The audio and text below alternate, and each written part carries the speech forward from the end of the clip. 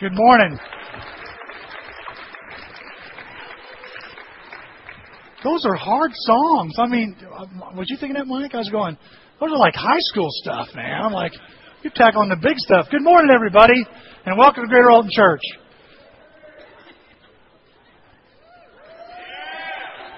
I like this shirt. All right. Glad you could make it this morning. My name's Tim, and again, welcome to Greater Alton Church. We got camp in full swing. That was primary week. Today, junior high and high school are starting today, and they are ready to go. And you're probably wondering, what is this over here? Well, we decided to bring our parking lot inside the building. And so if you need to park, we have several of these we've purchased, and they're in the process of sanding them and repainting them. We're finally getting parking lights out in our parking lot. So, yeah. And let me tell you a little bit about this. One of the things that was brought to my attention was the teen ministry has donated. They've bought these lights. They've donated $1,500 to get these lights for us, okay? Now, they sold their go-karts to get this done, guys. What? They just found out about it. Did I hear somebody say, what? Did I do? Okay. Well, come on. It's good. See, it's car related. And, but we're needing help getting them installed. We've got to get them in place. That requires trenching, conduit, wiring, and all kinds of things. And that comes to about $300, give or take a few bucks per light to get installed. Okay? And so that's where we're needing the help from you. If you'd like to help with this, and we're asking you to do this above your regular contribution. If you can help with this, we would really appreciate it, and we could get these lights installed. I think that we're installing those pretty soon here. I think in this month we're starting. Am I right? Is Mike here? Or is he already in camp mode, isn't he? What's that? Week after camp? What's that, Reggie? Next Monday, we're starting. Okay, so next Monday, we need some money. Okay, so, if you can help out, that'd be great. Just earmark it as a check. Hey, I can give so much. You don't have to give full $300. If you can afford that, that would really help us. But whatever you can give would help. And we'll get these lights installed, so we'll finally have some lighting out there when we're here at night. That's been that's been a while, hasn't it? It'd be nice to have that. So it's really cool. I appreciate Mike and the Levite ministry, and a lot of the guys that have pitched in. Sandblasting, sanding, grinding, and then painting these lights. It's really good. There's a lot of them. Is there 10? 9? There's 9 of them. Steve says there's 9. So 9 different lights. So whatever you can do to help, that's fantastic. In your bulletin, there's all kinds of things going on besides camp. Next week is Father's Day, and we're going to be having a waffle bacon breakfast bar. Try saying that fast. That's going on. Bacon. Yay, bacon! Yeah. Bibbidi, bobbidi, bacon. Right. And we're going to be having that for all you dads and moms. You want to join us too. But, we're going to be having a great time. That's going to be at 8:30 next week. Did somebody say bacon? If you ever listen to Jim Gaffigan, great monologue. Also, you're going to notice there's something I want to let you know about is our All-American Sunday. There's an insert there. That's like an invitation. And that's coming up June the 30th. We're going to be at Cutter Park, which is when you go this way, turn right at the light, down at the bottom of the hill, and that park right over there. We're going to be having services there. And we're going to be all together with our families. Our kids are going to be in this. We want our kids to participate, parents. So we want them to sing and enjoy being out at we call Big Church sometimes. And we're going to be having a very short devotional. And then we'll have some food there. If you notice, there's going to be a pie eating contest. 30 lucky people are going to be eating pie. And if you've ever seen Stand By Me, we hope we can avoid the Barfarama. Okay, but there's going to be a pie eating contest, a sack race, 3-legged race. There's going to be the softball, play softball for you guys that like to play softball. There'll be hopefully ultimate and maybe a kickball game or two.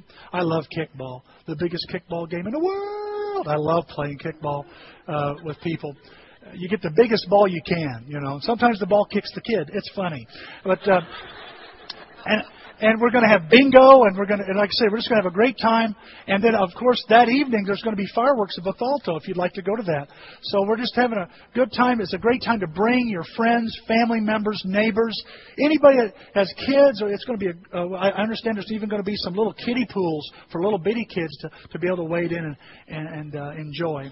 That's going on June the 30th.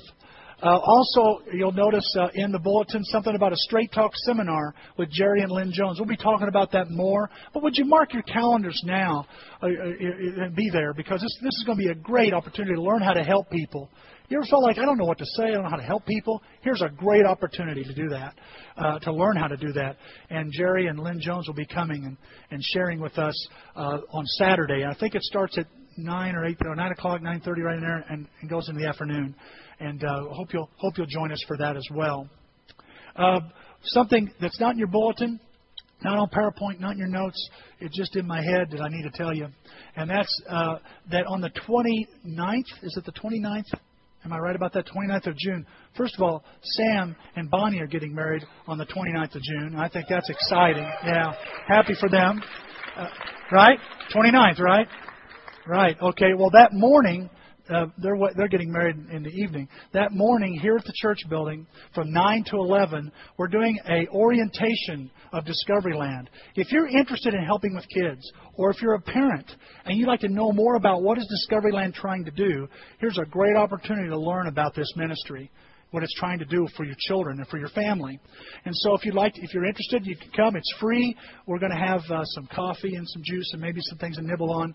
And we're going to be looking at what is the purpose of our kids ministry and how does it work with families. And so if you'd like to join us there, that's on the 29th of June. Wow, a lot of stuff happened. I feel like a NASCAR driver, all them different things now. Okay. We're talking about the book of Acts. We're in the book of Acts. And we've been looking at, I've called it Axemen, And if you've watched Axemen, they're out there chopping trees down. And, in the cover, you've got the whole thing. You can see just the idea of how adventurous it must be to be an axeman and as they develop wood and harvest wood. Well, the Bible has the book of Acts in it. And I took a play on words on this and calling it Axemen because it's one of the most adventurous things you can do is be a Christian. It's a very adventurous lifestyle. And in the early church, we see it spelled out in the book of Acts. In fact, the book of Acts is a second book written by the same fellow, Luke. And if you remember the Gospel of Luke, he writes this book to a fellow named Theophilus. And then he writes the book of Acts as a sequel to explain. He starts in the book of Luke explaining this is what Jesus began to do and teach. And in Acts, he goes on with that same theme. This is what Jesus is now doing. This is what Jesus is now teaching. And he continues to do that. The book of Acts is left open. A lot of books have an end. Have you noticed that? They'll have an end, the end, like a movie, the last chapter. And you go, it kind of closes it up real nice, and then you go on. But the book of Acts is left wide open. Why is it left wide open? Because it's not over. It's still happening. Jesus is still working. He's still doing and teaching through His church, through you and I. If you're a Christian, He wants to use you to spread the gospel.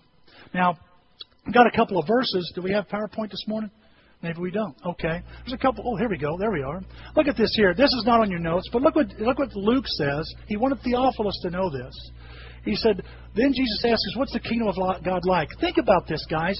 Here is the Son of God. He's on earth, God in a body, and He says, how can I compare the kingdom of God? What could I compare it to if I talk about it?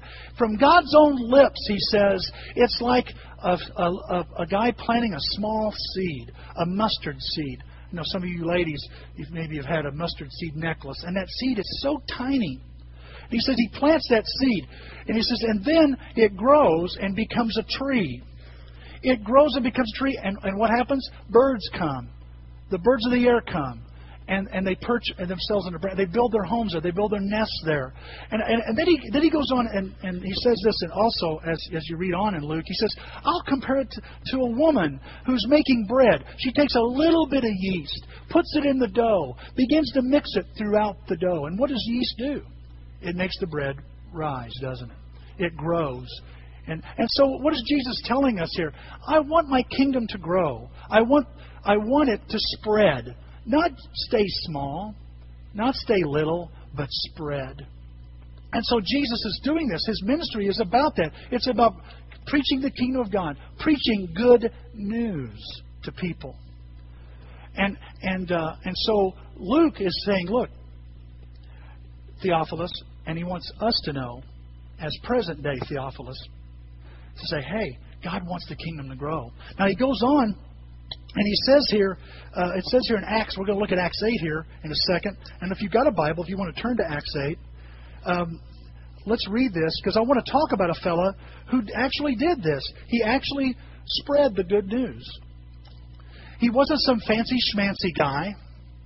A lot of people think you have to be a scholar to talk about the Lord. And I prove every Sunday you don't have to be a scholar. Okay, first of all right. But secondly, you don't have to be that sharp. This Philip here is not the same Philip that's the apostle, one of the apostles. This is a guy that was chosen just a few chapters earlier to be a deacon. Well, what's a deacon? Well, literally a deacon means a person that waits on tables. You go to a restaurant, can I take your order? They're there to serve. They wait. Some of you have waited on tables, and you know how that job can be. And do they hire? And who do they hire to be waiters and waitresses? I mean, are they going after the people studying to be doctors or physicists or scientists? Now, maybe they do that to get through college, but that's not the job they're going to stick with, right? Just regular people. I wouldn't know how to take an order from a doctor. What would you like on the menu? I'd like to have this here chicken, so you don't even pronounce that right. This is the correct pronunciation. Enunciate. Let's leave this restaurant. That guy scares me. No, it's common everyday people that wait on tables. And I think that's on purpose. That Philip is just a regular guy. He's just a servant. And you say, well, wait a minute. Doesn't the book of Acts later say they call Philip an evangelist? And you'd be right. But it's not, you say, well, so he was a big shot. Wait a minute, you're misunderstanding something here. Just because he's called Philip the Evangelist, it doesn't mean he had a title or that he held some office in the church. He was some big shot. What it simply meant was he liked spreading good news. Do you like spreading good news? I got an iPhone last week. Glory! I was listening to radio. We were listening to radio going to camp last week, and the preacher goes, I want to do this. And I hear an organ guy go, ee. And then you go, and then Jesus went to out, ee. So I'm thinking, I got an iPhone, ee. I got it at Walmart, and iPhone 4S, and I bought it 2 days before this sale, and you got to know about this sale.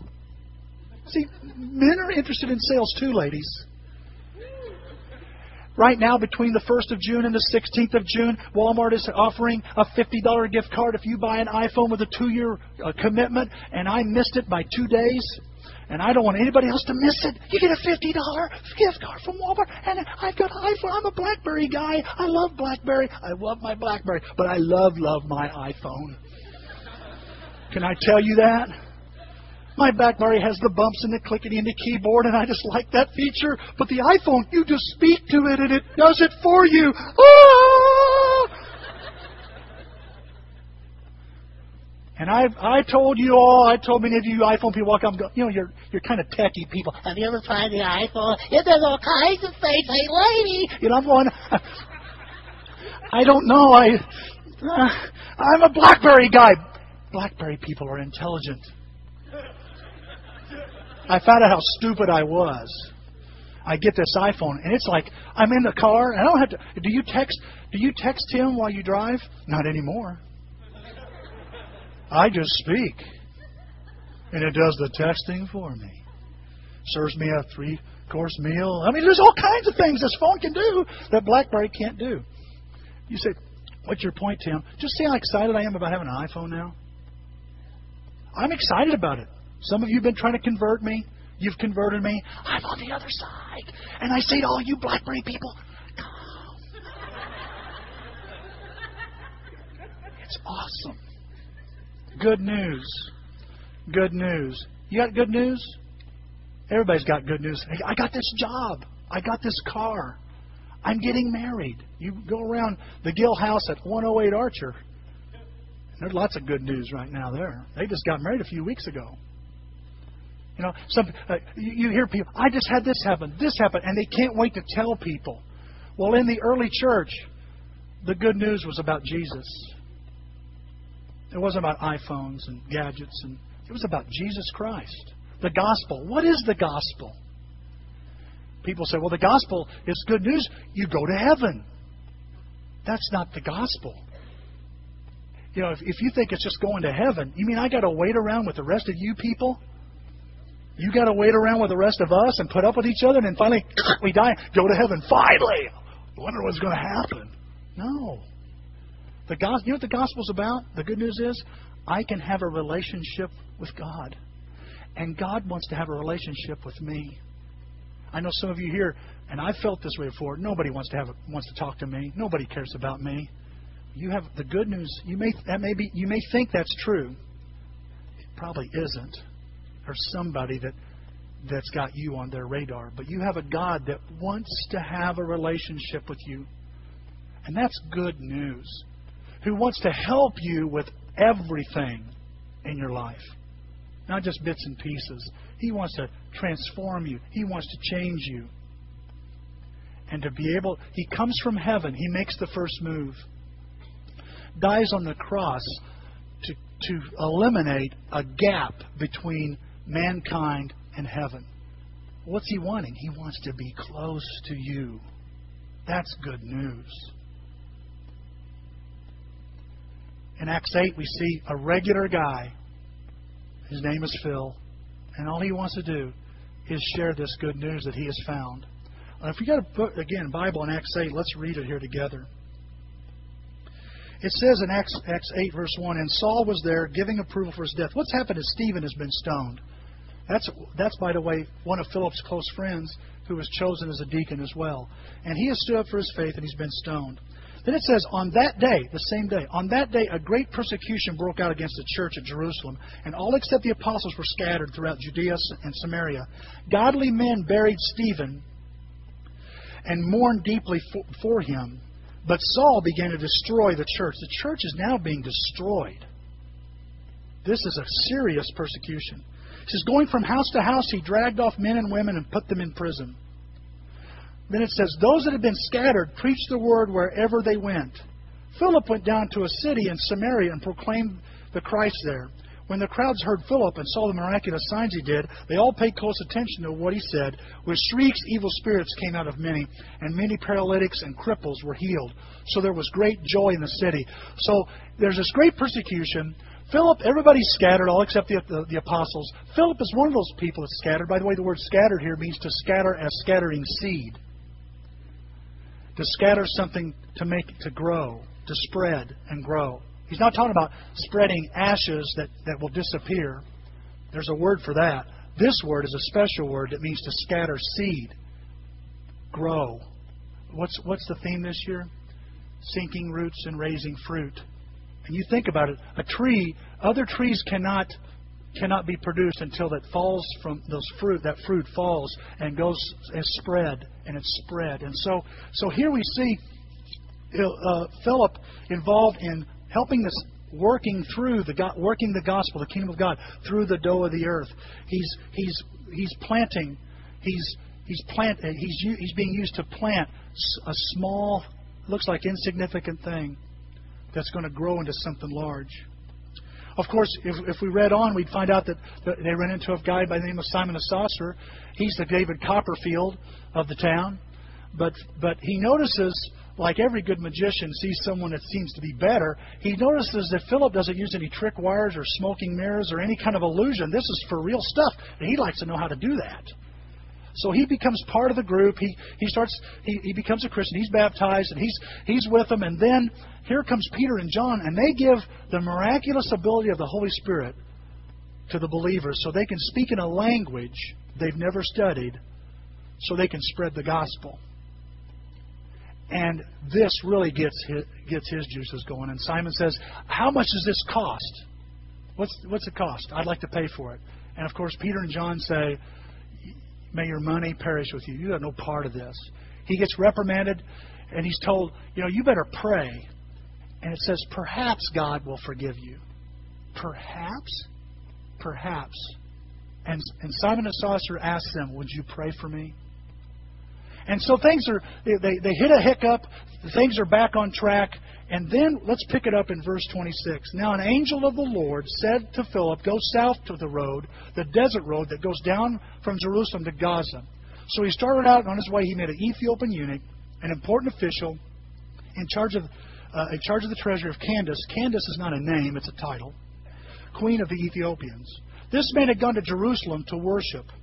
He's on his way to church. He's traveling several hundred of miles. Some people think maybe a couple of thousand. And it says he's on his way back. He's gone to Jerusalem to worship. And on his way home was sitting in his chariot reading the book of Isaiah the prophet. The Spirit told Philip, go to that chariot and stay near it. Then Philip ran up to the chariot and heard the man reading Isaiah the prophet. Do you understand what you're reading? Philip asked. And the eunuch says, how can I unless someone explains it to me? So he invites him into the chariot. He was reading this passage of Scripture, and it's Isaiah 53. And it's about Jesus. Philip, in verse 34, the eunuch asked Philip, tell me please, who's the prophet talking about? Himself or someone else? Then Philip began with that very passage of Scripture. That's the next verse on the PowerPoint. He began at that very passage of Scripture and shared with him the good news about Jesus. Philip was a guy who liked sharing good news, and he used the opportunity from the Scriptures, from a passage, as a segue, a springboard to share the good news, to share what he has experienced, to share awesome news about Jesus Christ. They're traveling along, they come to some water. The eunuch says, here's water, why shouldn't I be baptized? Where did he get the idea to be baptized? Must have got it from the good news.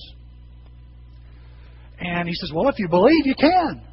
And he takes him down into the water, it's by immersion, and baptizes him. And then the Bible says this, it says the Spirit of the Lord, it says when they come up out of the water, the Spirit of the Lord what? Suddenly took Philip away, and the eunuch never saw him again. Oh, who's going to disciple him? This isn't right.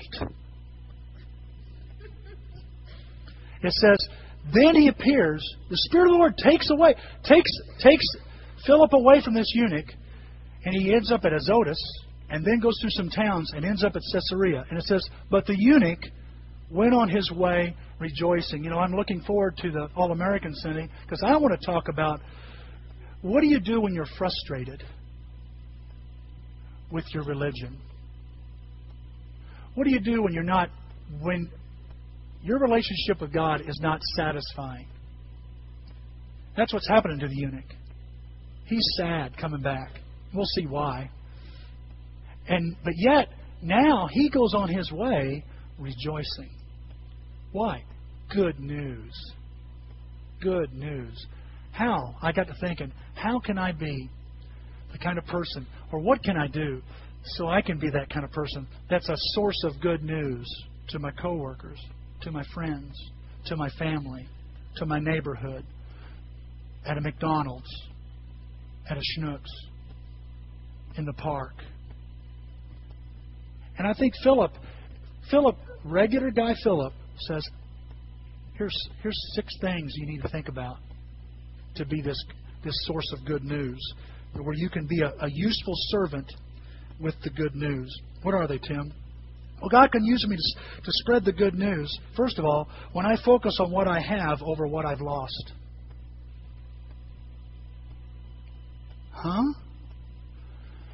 Guys, I can spread good news if I focus on the good news and not the bad news. I'll say it that way. Because this passage starts off with bad news. Have you noticed that? A great persecution. They stoned Stephen. And then the church is being destroyed that day by a great persecution. Sound like good news? Doesn't sound very good right now. Sounds like bad news. And look at these 2 passages. Look at these 2 passages here on your notes. On that day, a great persecution broke out against the church at Jerusalem, and all except the apostles were scattered throughout Judea and Samaria. Just the 12. Talk about what's happened. You know, a lot of empty seats. How would you like to go from a church of 10,000 to 12 in one day? Where's everybody at? You know, we do this. By the way, church, every Sunday we do this. Church, guys, listen. preachers count two things, nickels and noses. I want to be honest with you. We look at the empty seats. I see them all the time. Every leader, a lot of our major leaders will look and go, where's everybody at? Where's that? Blah, blah, blah. You know, and we've been starting church on time, and still there's so many empty seats, and you all come running in like, you know, there's a sale, you know, at Target at the last minute. And I've had people say, well, if you'd start on time, I'd be there. And, you know, you're the same people that are out there no matter what time we start. Pray, yeah, about time somebody said something.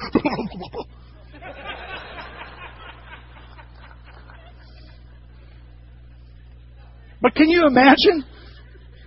Alan, think about this. Here we are, you know, not even the worship team. Well, the worship team's here, and I'm there, and where's everybody at? And we open the doors. Oh, they're coming in any minute. Where's everybody at? Haven't you heard? There's this guy that's a great persecution, and everybody's running for their lives. Good news or bad news? Well, notice what I notice about these people. Look at the next verse that we're looking at in our notes here. Verse 4. And wherever they were scattered, they told people the good news. How could you? No, you'd be saying this. You know, I got to run out of town. Isn't that what you'd be focused on? That's what I'd be focused on. I'm from Jerusalem. Had a good thing going. Now, doesn't matter when we start church. Nobody's coming.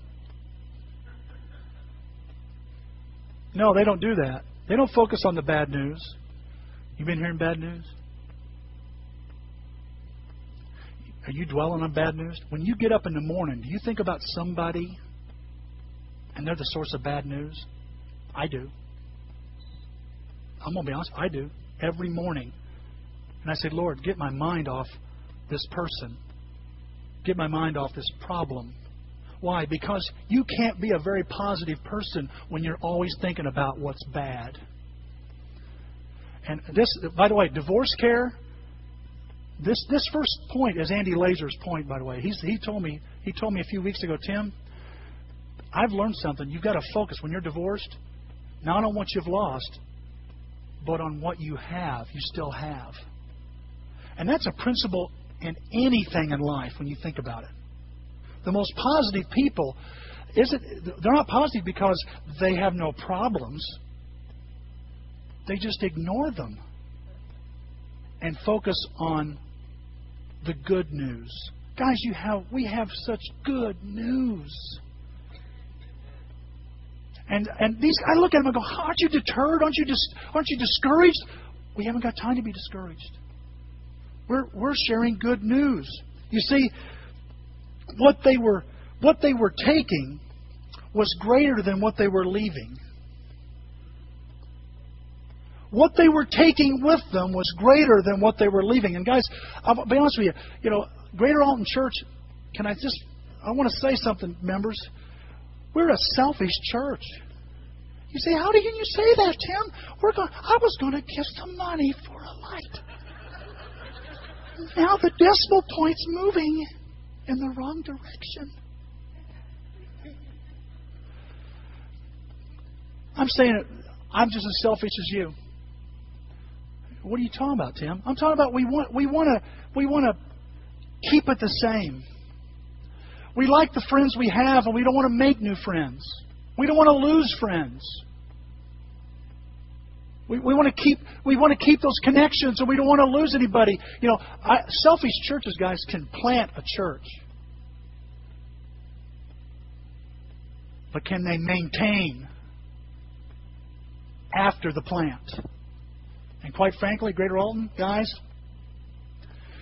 I miss this person, I miss that person, I wish it was this way, I wish it was that way. In order for the Word of God, for God to work His yeast through the world, we have to learn to hold people and each other loosely. We got to be willing to make new friends. But last time I shared my faith, they did really good for about a year, then they fell away. It breaks my heart. I know, yes. But you can't let that bad news stop you from sharing the good news. It's so good. Look what they said in just a few chapters, 4 chapters earlier. They threaten them. So, but that's bad. You ever been threatened? That's bad. That's bad. Stop talking about Jesus.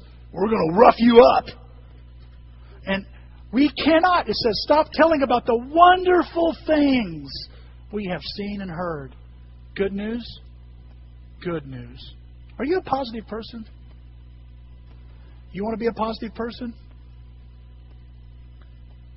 Let the good news overwhelm the bad news in your life. Look what Paul says. I want you brothers and sisters to know that what has happened to me has helped to spread the good news. And what has happened to Paul? Name it. He's been whipped, stoned, beaten with rods. Let's see, bit by a snake. He says, I went around, I know what it's like to be hungry, running from my friends, running from my enemies, running from the Romans. I've been naked and cold. Paul, and that all that stuff that's happened to me has helped to spread the good news. I want you to understand, when I'm talking about bad news, guys, I'm not saying to deny it happens. I'm not saying that Paul didn't. I want you to see is that Paul didn't ignore that bad things happened to him. It's part of life. He just didn't focus on it. And that's a choice. That's a choice you and I make. Are you letting bad news influence how you share good news?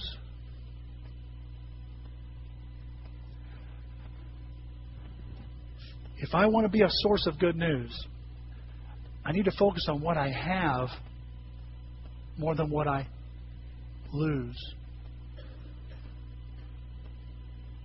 Here's another thought I noticed from Philip, and the thing I noticed is that I'm able to be this person that can spread the good news when I respond when God nudges. I really wrestled with this point. Look at these verses here. Look at this verse here. Now an angel of the Lord, circle angel. Now an angel of the Lord said to Philip, go south to the road, to the desert road that goes down to Jerusalem to Gaza. So he started out. There are two roads between Gaza and Jerusalem. There's one that's like I-70, and there's the Route 66 road,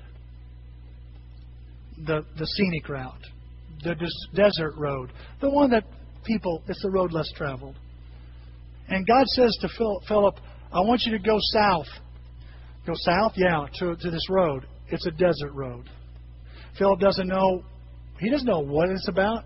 He doesn't know who it's about. But he starts out, doesn't he? And look at this next verse. Look at this next verse. Then he tells him, the Spirit, would you circle Spirit, told Philip, go to that chariot and stay near it. Then Philip ran up to the chariot. Angel, Spirit. I don't understand. Why doesn't God just use His angels and Spirit to reach this man in a chariot? Guys, does God use angels and spirits today? Does He use His Spirit? Does He use His angels today? Absolutely. But I notice He uses them on you and I as believers by nudging us a little bit when we're at a restaurant or at the grocery store. You ever felt that? Why am I noticing that person? And it's somebody you don't know. Stranger, danger. You're kind of... And you feel this nudge. Maybe I'm supposed to talk to this person. And you fight it. I fight it. Oh, it must be, indigestion. I had too much coffee or something. No, I'm feeling this nudge. Why? Why is the Spirit of God and an angel of the Lord talking to Philip? Because God is working on a man in a chariot. He's doing things that Philip had nothing to do with. He's been working ahead of time. When he goes to Samaria, did you know Jesus had already been there, right? Woman at the well. We know he talked in Samaria. Jesus had already been talking, already preparing some work, and that woman had been working. And here comes Philip to a city in Samaria and has an incredible church growing.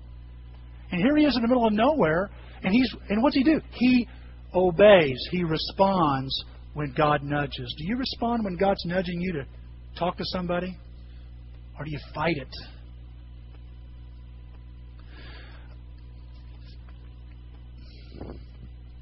my discipleship group and I, we were together at McDonald's, at the Alton McDonald's. I frequent the Godfrey McDonald's and the Bethalto McDonald's.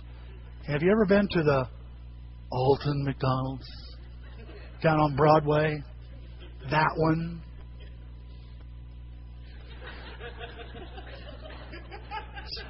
All kinds of people are down at that one.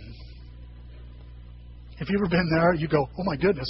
You're looking at somebody going, and then you look over and somebody's looking at you going, you know, I mean, it's all kinds of people down at that one. People with garbage bags, people in suits, and they've completely remodeled it.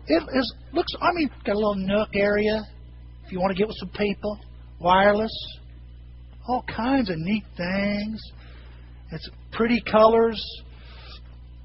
I'm wanting to go to Subway across the street there on Broadway, but it's closed. It doesn't open until an hour later, so I go to McDonald's. I get my cup of coffee, and I tell the guys, we're meeting at the Alt McDonald's.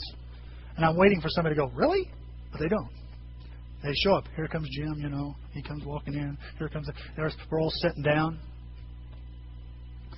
And I'm showing them. I want to show you something. I'm showing them my sermon. Look at this.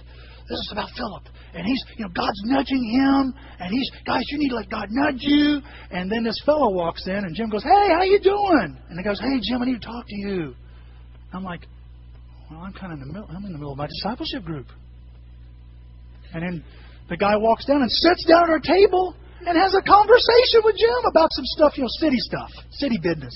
I'm like, I got the Bible open, buddy.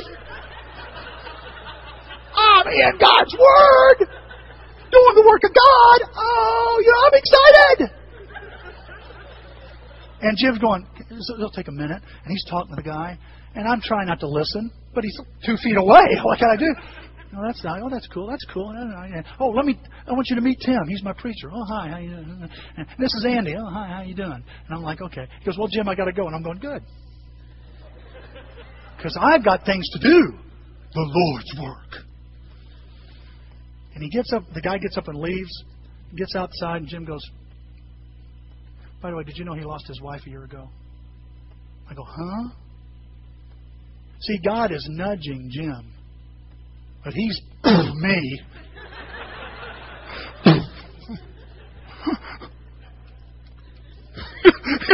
I'm like this. I'm loopy. I'm going, oh my gosh, Jim is doing it, and I'm talking about it. What do you do when God nudges you? What do you call it? A holy hunch? I don't know. I just when God nudges you and you know I need to speak up. You know, we're having this All-American Sunday that's June the 30th. And church, I want to encourage you. Be bold. Invite. When God nudges you, invite. Just invite. That's an invitation. That's just inviting people to this thing. Let's fill the park up. Don't fight it when God's trying to get you to speak up to someone. I don't know what to say. If you look, Philip isn't that brilliant. He's not that brilliant. But he responds. He leaves a fruitful ministry to go in the middle of nowhere. He obeys God's. He doesn't second guess it. He goes to a deserted road. And he just goes. Why? He's so flexible. He has this attitude, Lord, whatever you want me to do, wherever you want me to work, with whoever you want me to work with, I'll just take that if we're crossing paths, that's the person you want me to reach out to. And talk about opposite, cultural opposite. Philip is a waiter of tables working with somebody who's powerful in a political sense, has a title. Isn't that something? And he just does it. You know, guys, if I'm going to reach other people, I've got to let God mess with my routine and interrupt my schedule. If I've learned anything in the last 30-some years about being a Christian, from success and a lot more mistakes, it's been this, that my flexibility is tested through my interruptions. Your flexibility is tested. You want to see how you really want God to use you? Let Him interrupt you. Let Him interrupt you. I've been interrupted so much this week, and I'm trying to do this passage, and make this point. And God's going, yeah, Tim, let me interrupt you. It's nice to have your nose in the Bible, guys, but God wants to use your mouth too. Okay, so it's being flexible. It's just being flexible. By the way, look at it. It says the Spirit suddenly took Philip away, and you didn't see him again. I mean, Philip's got this attitude is, I'm ready, whatever. Use me wherever, at any moment. He's sensitive to the Spirit, to the angels of God that have worked ahead of time, and they're saying, now it's time to put Tim in the game. Now it's time to put Bob in the game, or Jim in the game, or Andy in the game. It's time to put Nathan in the game. You see what I'm saying? It's time to. It's your turn. You don't do all the work, but be ready when it comes. Here's the third thing. If I want to be a source of good news, again, we talked about being a positive person. Sure. Letting God, being willing to use you. Absolutely. The third one is when I'm willing to share the good news with anyone. If there's anything I notice in this passage, is that here's a guy who's been taught from the day he was born to profile people and to be prejudiced. And you say, well, that's just awful. I'm against prejudice. Well, no, wait a minute. Are you sure you're not prejudiced? You sure you don't profile people?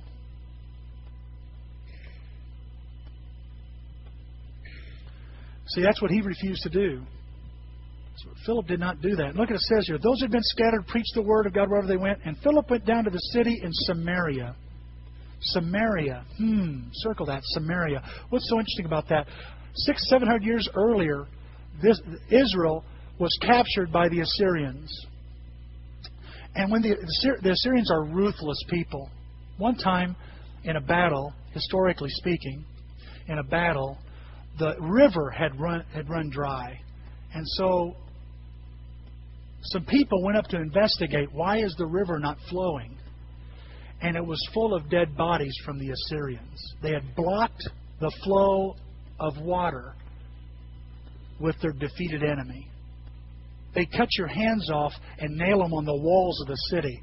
Remember the little waver that people used to have? Can you imagine coming in and you're seeing all these hands nailed? That's your welcome. Welcome to Assyria. You mess with us, we'll mess with you. And they came to Israel because of Israel's rebellion.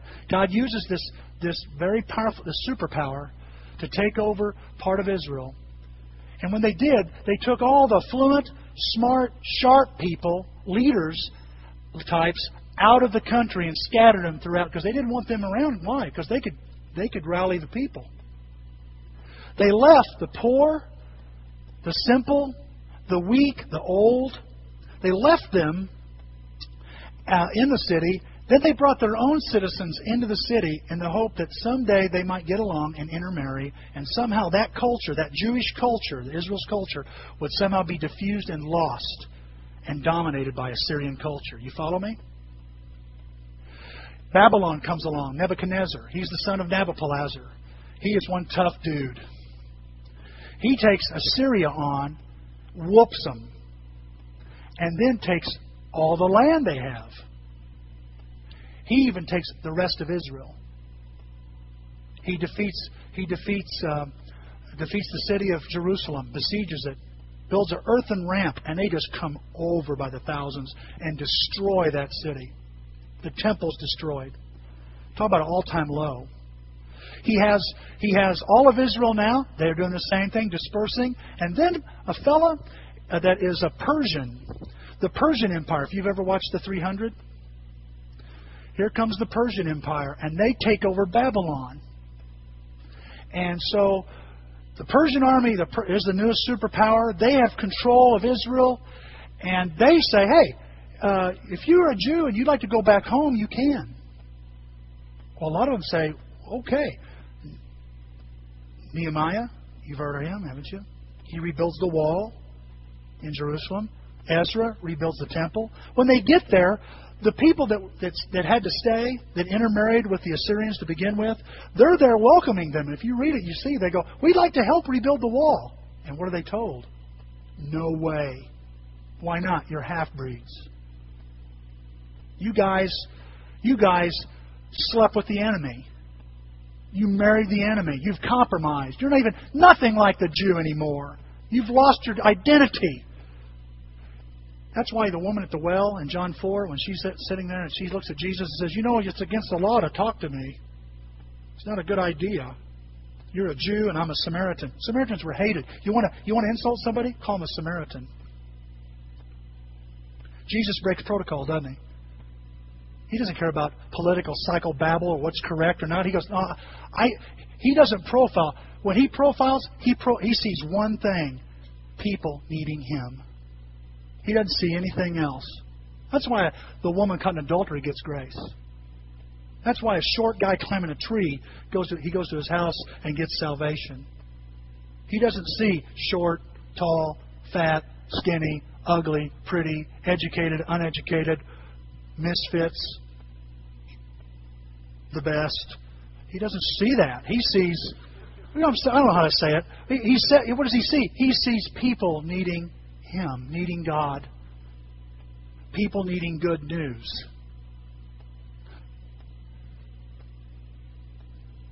He's the kind of God that will reach out to somebody who's a lawyer living on the bluffs that doesn't seem financially to have a problem in the world, and reach out to him just as enthusiastically as some kid in Golden Gate, Illinois, going up and down a field on a tractor that runs half the time.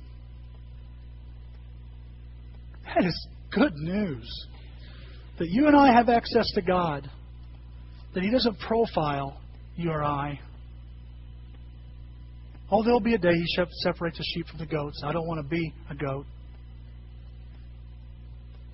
But He doesn't prejudge. He doesn't say, guys, you say, well, I don't do that. Are you sure you don't do that? You ever find yourself going, I don't know about her. She's got too much baggage.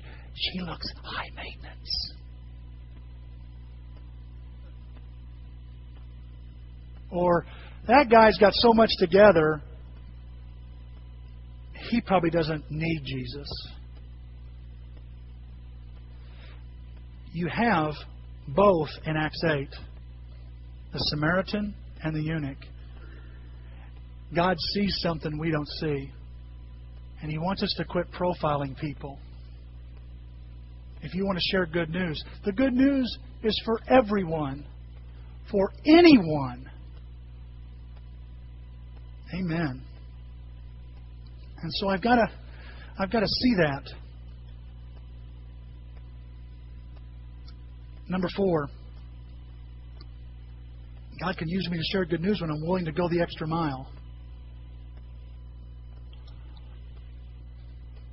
What are you talking about, Tim? Well, look at what it says here. It says here, the Spirit of the Lord said, go to that chariot and stay to it. I get that idea. Stick to it like glue, in other words. Then Philip ran up to the chariot. Was the chariot rolling? Was it stopped? Was it really going? We don't know. God kind of left that up to us to figure out. I think it's on purpose. But He's running. Now I have a question for you. Is Philip chasing people?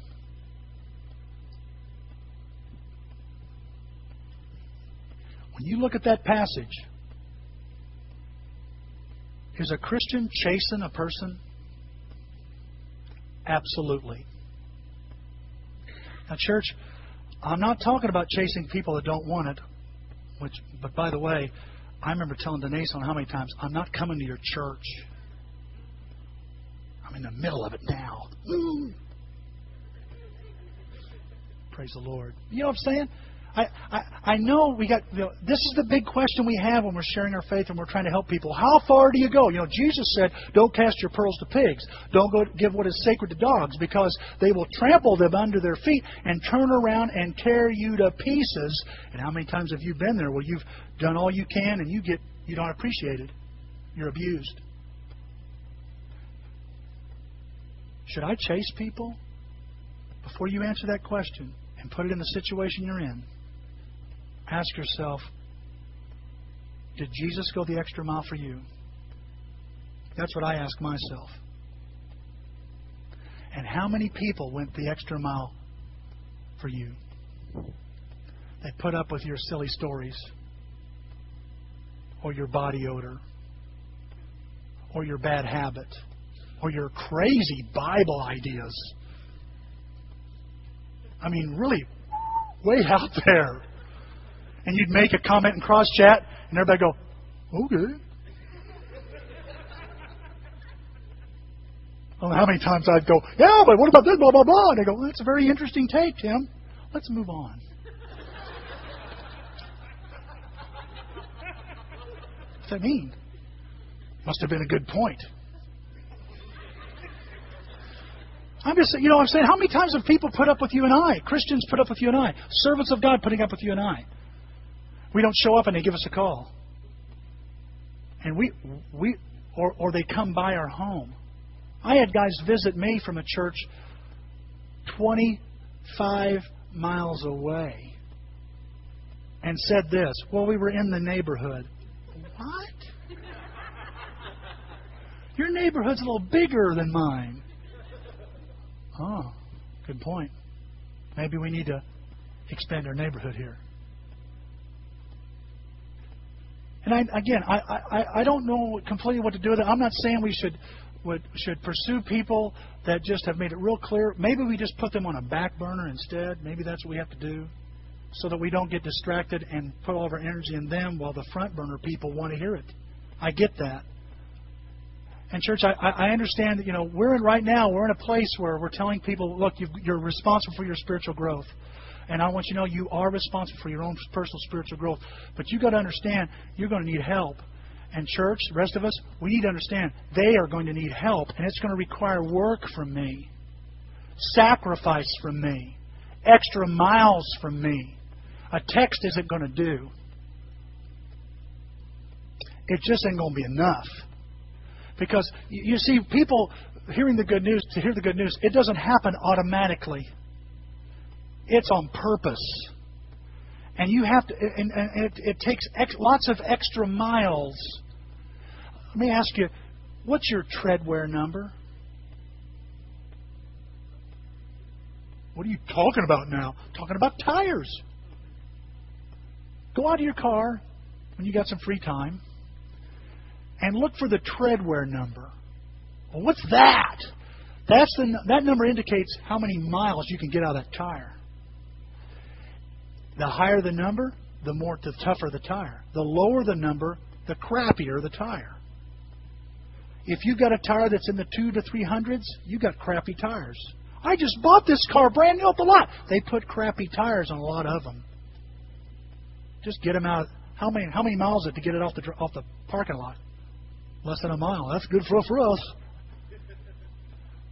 When you get a number that's higher than 400, that puppy's going to last a while. You rotate them, you take care of them, you can get a lot of miles out of them. How do you know that, Tim? I talked to somebody who puts tires on for a living. And they said, you need to look at the treadwear. I got to thinking, I have a treadwear number. How many miles am I willing to go for somebody? I got to tell you, sometimes my number's like a 3. I don't have time for them. I don't have time for drama. Evangelism is a very dramatic thing. I've got to be willing to go the extra mile. What does the extra mile look like, Tim? That's a good question. Maybe it's a follow-up call. Maybe it's going by and seeing the person. Maybe it's picking them up and bringing them to church every Sunday for a couple of years. Maybe it's seeing them in the hospital. Maybe it's going by and seeing them. Maybe it's a letter. Maybe going the extra mile is serving them. Maybe going the extra mile is loaning them money. Maybe, I don't know. I'm saying, guys, I don't know what the extra mile is for you. Honestly, it's none of my business. Only my extra mile should matter to me. I'll leave that up to you. God leaves that up to you. But do you have this attitude that says, I was going to make a mistake here and say great churches are built by, but that's not what this is about. It's not about building a great church here. Getting good news out is hard work. And I want to say, it's good work. It's worth the work to watch somebody change, to watch God transform their life. Look what not David, but Paul says here. So everywhere we go, he's talking about the apostles. He says, everywhere we go, we tell everyone about Christ. Is he telling the good news? Sure is. He says, we warn them and teach them with all the wisdom God has given us. For we want to present them to God perfect in their relationship to Christ. And he says, I work very hard at this. I think one translation says, to this end I labor. Because I work hard at this. This isn't something that's easy. But guys, I'll tell you what, you want God to work in somebody's life? It's going to take some work from you and I. So I've got to be willing to go that extra mile. Here's the fifth thing, when I'm willing to break the ice. Now, when we talk about evangelism, maybe you're one of these kind of people. I am. I get real nervous. You want us to meet people? I don't want to meet people. Me too. Damn, I can't believe you said that.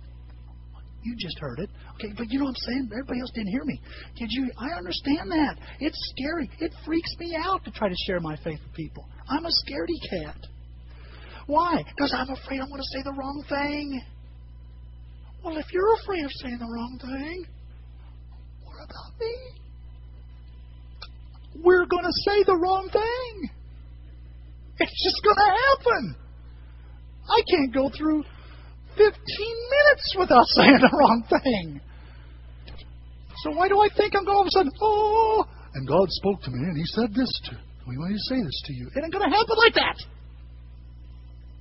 But I do want you to see this, is that we have to be willing to be bold and break the ice if we want to get somewhere. I get this idea. Here's old Philip. He's running near the chariot. Stay near the chariot. I'm just going out and running. And he's just running. And the eunuch is reading, and he's running. And you can just see him go, how far am I supposed? What do I do here? Do you understand what you're reading? How can I unless somebody explains it to me? Come on up in the chariot. It's about time. Man, this is great. So his job got easier when he started getting bolder. And so he breaks the ice. I don't know about you guys. There's times I don't know how to break the ice sometimes. It's very, very tough for me. How do I say it? It's like I'm looking for a pickup line. A spiritual one. You know what I'm talking about? I found some pickup lines. Pickup lines that don't work. Are you an interior decorator? Because when I saw you, the room became beautiful.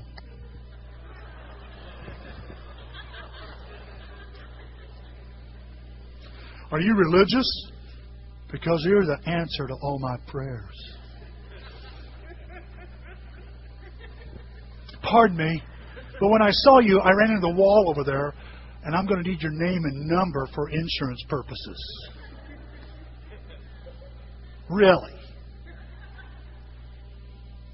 Are you from Tennessee? Because you're the only 10 I see.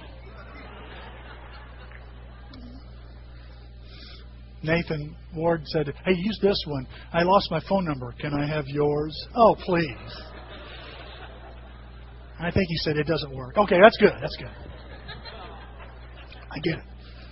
But don't you kind of do you feel that way? I just got to get a pickup line. If I could just get how do I say it? Some people do this way. If you died tonight, would you go to heaven? I don't know if that's a good one. Maybe it works sometimes. I have to admit, I've seen it work on some people, but most people go, what? Well, see, that's what I'm talking about, Tim. What did Philip say? Look what Philip said. Do you understand what you're reading? He asked a question. He says, well, how can I unless someone explains it to me? Simple question. And, I'm not the greatest at this, at trying to get studies or trying to share my faith. I'm not the greatest. There's some of you who are much better than I am, and maybe we ought to have them tell us what they do. But I know some things that have worked, things like this. How you doing? Can I help you in any way? What would you like me to do? What could I do for you? I've been there. Can you imagine Philip? Here's the eunuch who's went to Jerusalem. He's trying to worship. He can't get in the temple. He feels rejected like an outcast. And here comes a guy that's been kicked out of Dodge. And he could say, I know what it's like to be rejected. I know that well too. I know what it's like to suffer loss. I've been there. The end of this month, we're having that All-American Sunday. You know what I'm going to say to a lot of people, strangers, when I run into them and feel this nudge? One of the things I'm going to say is, has anyone ever invited you to Greater Alton? And you know what they're going to say? Most of them, no. Well, let me invite you. Ooh, that's a good pickup. I'm just saying, I understand it's tough. I learned that from someone that knows how to do that kind of stuff. And I want to say this, what I'm trying to tell you this morning, church, is if we want the good news to get out, we've got to be bold and push ourselves and nudge ourselves to speak up. No one can hear the gospel unless someone speaks up. No one will hear good news unless we speak up. Here's the last thing. By the way, I want to encourage you. Let's invite like crazy for this All-American Sunday. Let's bring our friends to this thing. Speak up, you know. What's the last thing, Tim? Well, God will use me to share the good news when I use God's Word as I share the good news. You might say, yeah, that's the problem, Tim. I don't know very much Bible. You're not, okay, I understand that. I understand that. Oh, you know your Bible. And you'd be surprised how much I forget. What I'm noticing here is this. Look what it says here. Look at this verse. Very interesting. Then Philip began with that very passage of Scripture and told him the good news about Jesus. He used Scripture, but Philip didn't have, we're going to go through the Seeking God study. Why? Well, it hadn't been invented yet. He was kind of in the Seeking God study. You get that? And it says he used the Scripture as a springboard to share the good news. What was good about Jesus? What was good? How was Jesus good for him? He shared personal experience. Now, I'm not saying that we should never replace the Scripture and never have Scripture. Faith comes from hearing the Word of God. But good news is a personal thing. And guys, I don't know if you ever get a chance to talk to some people. Sometimes you might only get 2 or 3 minutes. But have you ever thought about how would I tell people how God has been good to me? How could I do that? And let me tell you real quick. I got this idea from a fella, and I love it. And you've heard it before. You use that acronym BEST, BEST, and just B stands for before. You talk a little bit about this is what my life was like before. E stands for events. These are the events that led up to me, for God working in my life. These things begin to happen. The eunuch would have said, I had this guy start running up to my chariot. That's an event. S is, how was I saved? What did I do to be saved? And T, how is it today? How is it for me today? Very simple. I've often thought this. When he shared good news, would he have shared it like me? And the answer is no. Why not? He's different. And I think God lets you, I want you to understand now, God lets you share good news in your language. He doesn't share the latest philosophy. There was plenty of Dr. Phil's around. He doesn't, if he'd had Google, he doesn't share the latest cool story that he Googled somewhere. Have you heard about the father who had the son that did this and this? Doesn't it make you sad? Don't you want to give your life to Jesus? When did Jesus get into this? I was thinking about the father and the son. You know, you might create an emotion with a good little story, but is it about Jesus? And I want to encourage you, guys, we need to use the Scriptures. You say, I don't know the Scriptures very well. That's okay. You share what you got and keep learning. Keep growing and keep learning. Look what the Bible says here. But in your hearts, set apart Christ as Lord. There's something that's important if I want to share good news. That Jesus is Lord. I set Him apart. He's the Lord of my life. He says, always be prepared to give an answer to everyone who asks you to give the reason for the hope that you have. He's saying, what's that answer? It's good news. The hope is good news. And he says, and do this with gentleness and respect. Don't preach at people. Don't disrespect them. Treat them like a human being. Treat them like another foul up, like you are. I'll tell you, that's refreshing for someone who doesn't know Christ very well to hear somebody else that knows Christ a little bit more, but admits they don't know it all. That's refreshing. I can listen to somebody talks to me like that. Can't you? I can. Let's be this people. Let's be like Philip here. I got 2 questions for you this morning. Probably questions for those of us who are members here, and a question for those that aren't.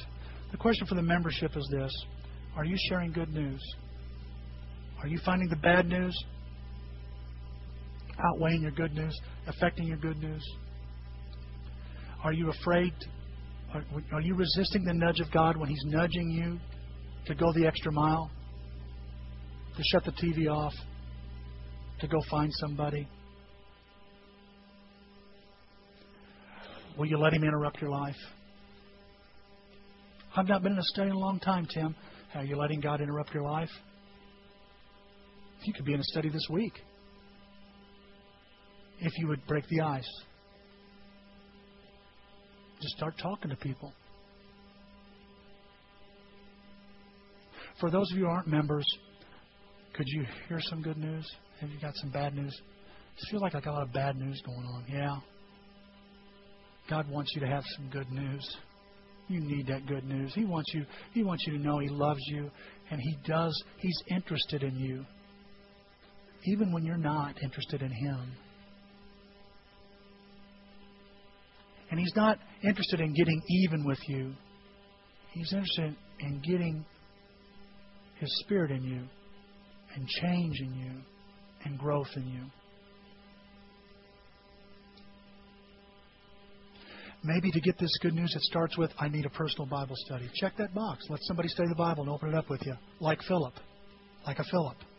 Be that eunuch that says, I really don't understand this. God will bless that. Be a student. Maybe you need to rededicate your life. You know, I used to be really involved in church, Tim, and now I'm just kind of out there. I'm just kind of on the fringe. And you feel the Spirit of God nudging you to get back in the game, so to speak. Why not? Don't resist the Spirit. Why not decide to recommit your life today? And when you recommit it, talk to somebody here and say, look, and I want to know how to be a bigger part of this church, or I want to know how to be a member of this church. I want God to use me to share good news. That's what we have that card in the bulletin for. Gives you a chance to respond to this lesson. What is God trying to tell you this morning? Respond to it. That's all I can tell you. Respond to it.